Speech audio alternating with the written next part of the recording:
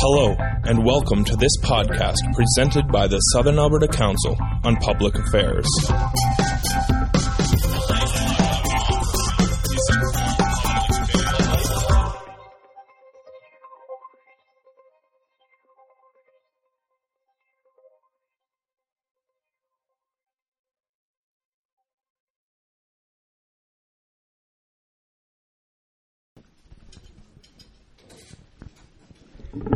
Thank you, Christopher. My name is Tad Mitsui. My question is about a specific country, Syria. Current president is supported by Christians and Alawite minority Muslims. I wonder if this bureau will tackle that tricky question when dictator is protecting Christian minority.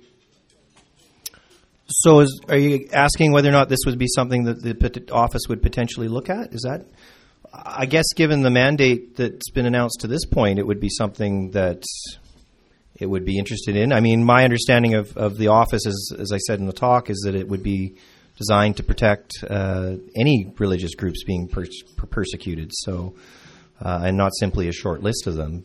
Whether or not it actually would is the question, right? And so,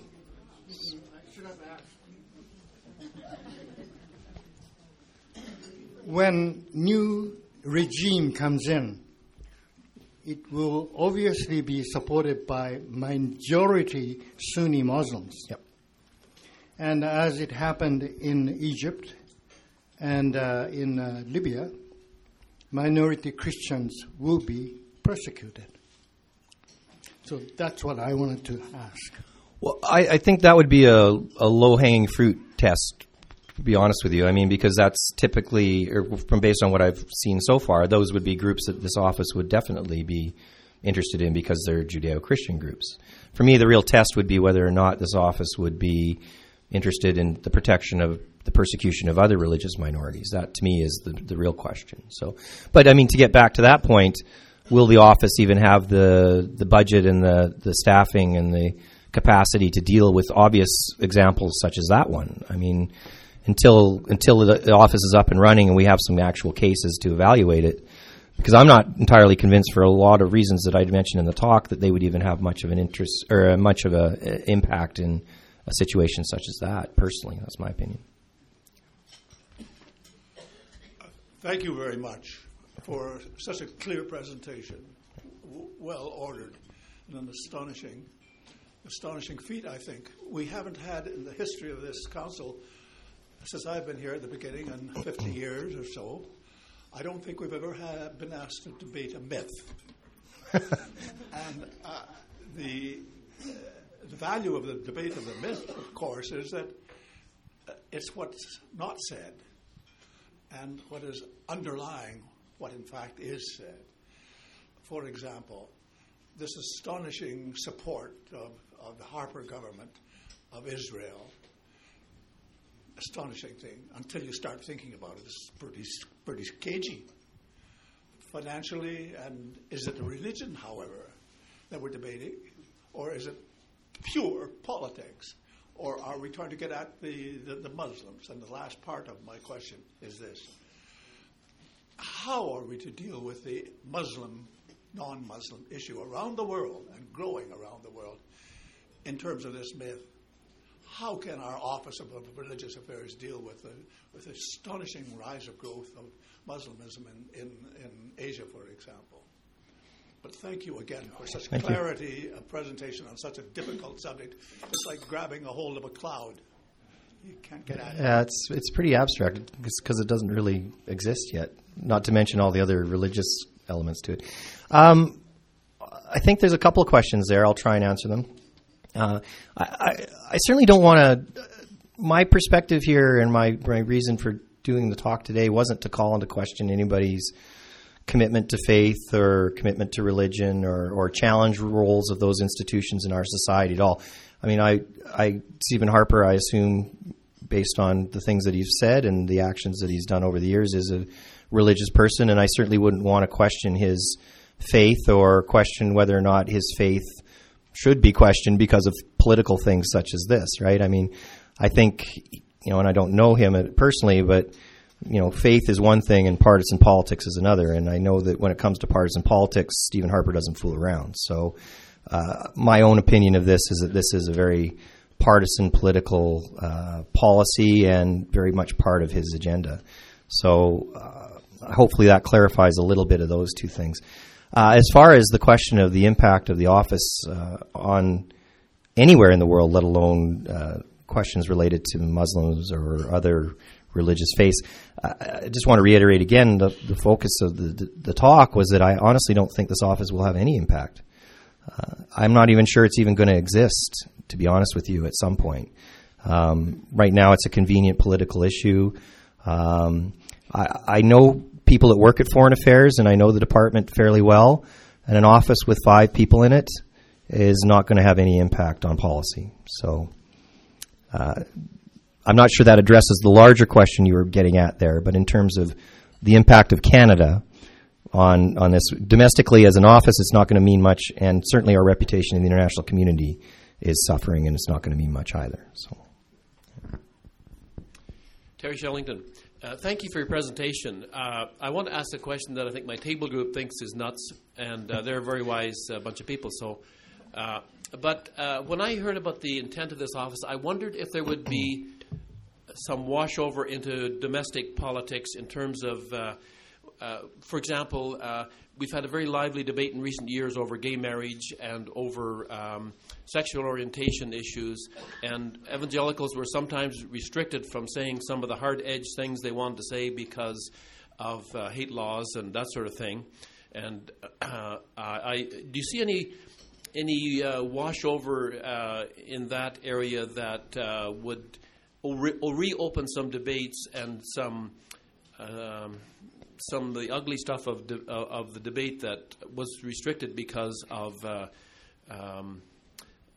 hate laws and so on? Then if I'm making my question clear. I'm not sure I completely follow it. I'll say one thing before you walk away from the mic. I mean, and then maybe we can elaborate on the second point. But I just think this is partisan politics. This office isn't for evangelicals in the evangelical movement in Canada. Those people already vote for Stephen Harper. This is for new voters. I mean, this is literally, they sit down at the table and they have their 25 or 30 ridings that they need to win a majority government or target for majority government. And Stephen Harper is a demographic guy, right? He looks specifically at the demographics of each riding. How can we tailor a policy for specific people who might vote for us in that riding? And it's not just foreign policy, it's immigration policy, it's crime policy, it's all of these things. So I think that's what's going on, right? So I'm not sure that gets at the other question that you're getting addressing at. My question. Okay. Yeah. Douglas Mitchell. I think our friends the Conservatives have put their foot in the bog again. However, I just want to speak and ask your opinion about international aid.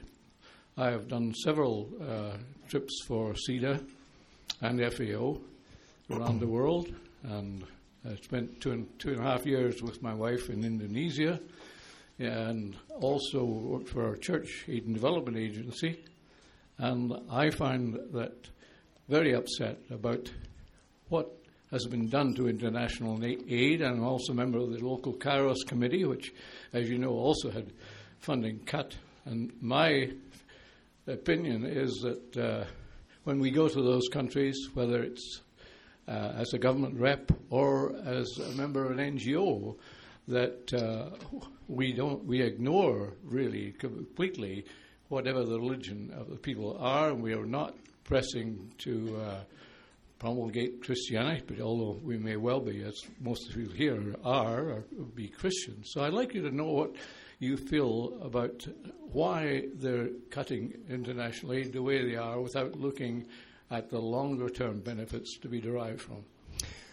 Yeah, the unfortunate answer to that is that international aid's always easy to cut, and always has been by governments going back for decades. So the Mulroney government had made a pledge to commit 0.08% of Canada's gross national product to development assistance, and we've never even come close to that. I think we're at 3 now or something like that. So it's not just this government that's cut international development assistance. What this government has done is certainly reoriented our assistance to people. Up until the 1980s, all of our aid, or the majority of our aid, went to Commonwealth countries, and India was the number one recipient of Canada's development assistance for a long time, 20, 25 years. And the rest got sort of scattered around the world. The last 10 years anyways, it's been Afghanistan. So it's left very little aid to give to other countries. And what this government has done is taken away and tried to concentrate aid into a smaller number of states. And the big losers has been the African states, where there had been, which had been previously a priority for the Chrétien government. But again, that speaks to the need to avoid the liberal brand of foreign policy. So how can we differentiate ourselves from liberals? But again, I don't want to blame them. They're not the first government to take what little aid is left over and try and put it in different places. But it's the easy thing to cut, unfortunately. Thank you very much, Dr. Kahucha, for your balanced presentation. I just wanted to make a couple comments. One of your concerns, and I think legitimately so, was what is the motivation for opening up this office? And, you know, I often ask myself that same question. I've met a lot of people that are giving themselves selflessly towards the political refugees here in Lethbridge. And I admire them so much. But, you know, I bet if we really got under their skin, we would find out that not all their motives are 100% pure. So, yeah, there's a lot of what government does that isn't on the surface motivated by good intentions. But in spite of its fact, it may have some good effects. And if I may just mention another point, maybe we should look at this issue, because if I've recently read in a magazine which stated that there are 111 countries around the world that have been singled out. And I can't remember if it was Amnesty International or what group it was, that are involved in religious persecution. And 80% of that persecution happens to be directed towards Christians. So maybe it is time that we stood up for Christians. Having said that, I'm negating my argument by saying, yeah, that's great, but you know, maybe he should be helping political people that are in prison, like the gentleman whose name I can't pronounce, who just got the Nobel Peace Prize last year and ended up in jail in China. You know, maybe it should be expanded, and I would certainly make that recommendation to the government. You know, this religious persecution thing comes home because I'm just reading in this magazine that states a Catholic group in Montreal is being fined because it rented a municipal building. What was their crime? They held mass in that building. You know, and I think we're losing religious freedom and political freedom and other types of freedom all around the world, and yes, here in Canada too. Thank you. Yeah, thanks. I'm not. I hope I haven't misled anybody. I'm certainly not opposed to an Office of Religious Freedom. I think it's a great idea, because there's clearly religious persecution throughout the world, and as just pointed out, we have some issues within our own country related to those issues as well. But my concern today is to point out the ties to the partisan political agenda that's at play here. And if we're serious about protecting religious freedom and trying to protect religious groups being persecuted in other states, then we have to do it properly. I mean, you can't do it with 5 people in foreign affairs and a $5 million budget. So I'm certainly not, I hope I didn't give anybody the impression here today that I'm opposed to an office that would protect religious freedoms. And that includes Christians, absolutely. But it also needs to, in my opinion, needs to include all religious groups and not just Christians. That's the only point I was trying to make. Austin Fennell here. Thanks very much for your talk. I found that really very helpful. Give me some new tools to think about now. I want to ask a question about the separation of church and state. At what point does this purpose that you're saying is the real reason for this developing of this office, at what points does it start to infringe upon the separation of church and state? I think, to me, the measure that I pointed out in the talk was the distinction between protection and promotion. That, to me, is the line. When an office starts to promote particular religious perspectives, to me, that would be straying over that separation. Protection, I don't believe, does. And it's not my argument. That's Clifford Orban's argument from the University of Toronto. So, being a secular state, I think we're well positioned to talk about this issue and to highlight problems in other states. But when we start promoting religion or promoting religious perspectives, whatever they might be, then I believe that steps over the line, personally. Hi, my name is Jordan. I'm one of Chris's former students. If we have difficulties stopping like genocide and other human rights violations around the world, how do you think this office can protect human rights abroad? And my second part of the question is, do you think this office will extend jurisdiction into domestic sovereignty issues?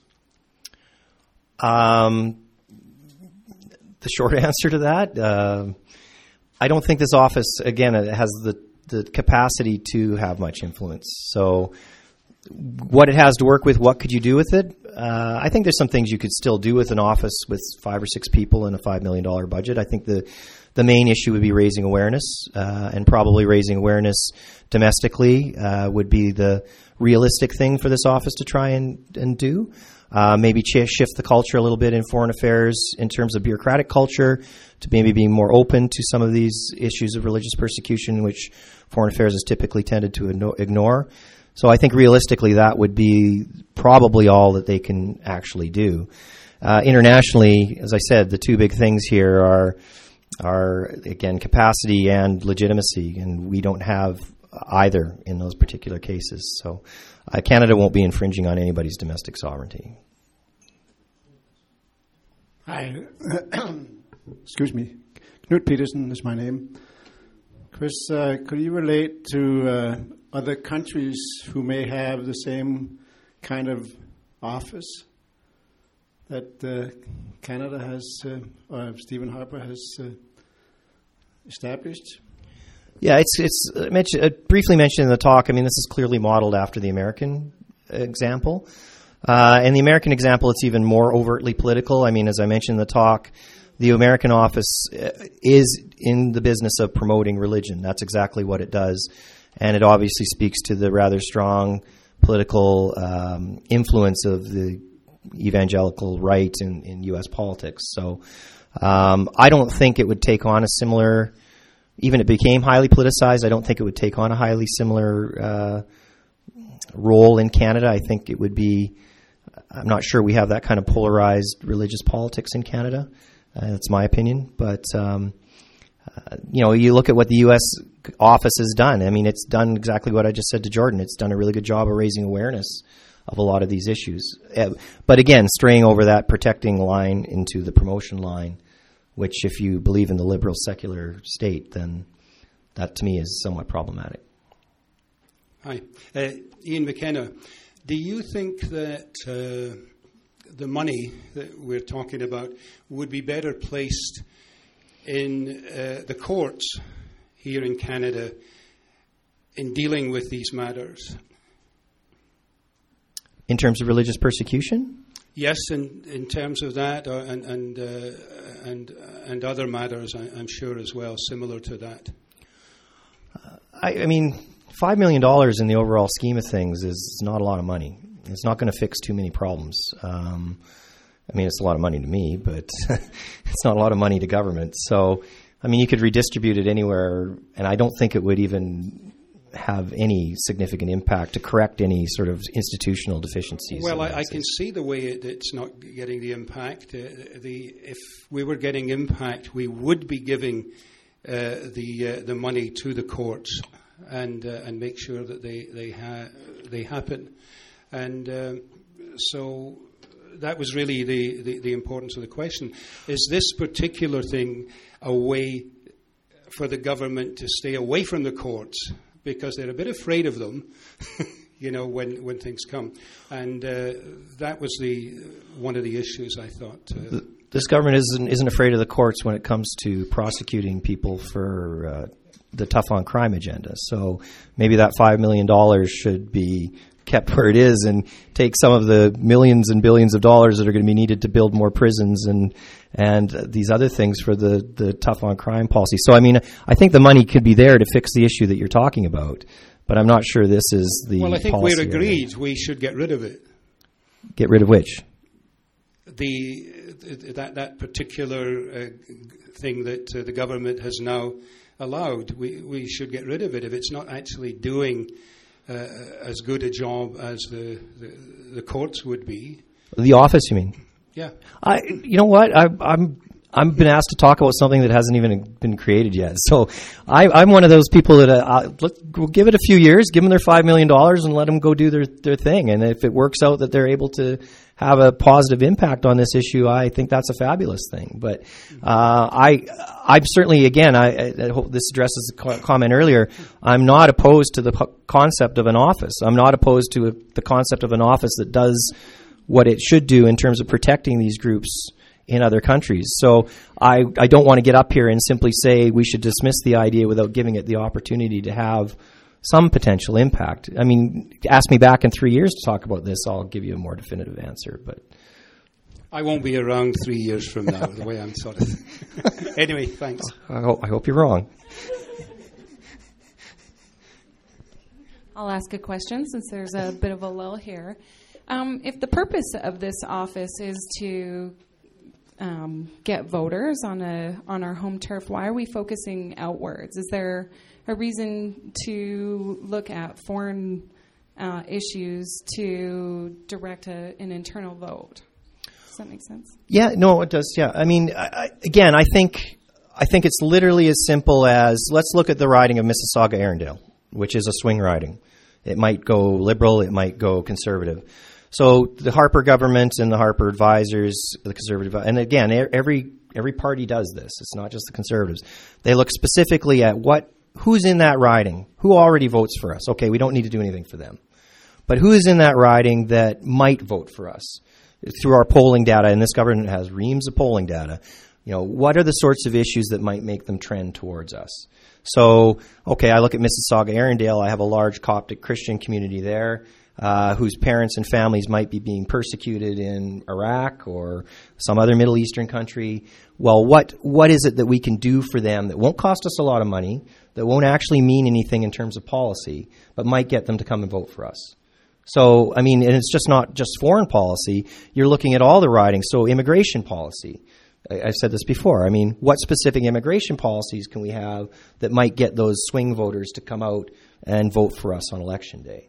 And, I mean, the difficulty, and I don't want to switch this to immigration policy, but I mean, part of the agenda here, part of the let's make it tougher for people to get to Canada here, isn't geared for white conservative voters who might think that way already. It's geared for the immigrants who have come here, paid the price, done things properly, and take issue with the fact that people might be shortcutting the system. So it's trying to mobilize those ethnic voters who were always traditionally liberal. For generations, ethnic voters were liberal because liberal governments let them come here and sponsored them, and et cetera, et cetera. So how do we get them back? That's another policy that looking at those ridings, especially with large ethnic populations, is something that they can do. So again, it's just one specific thing in very specific ridings.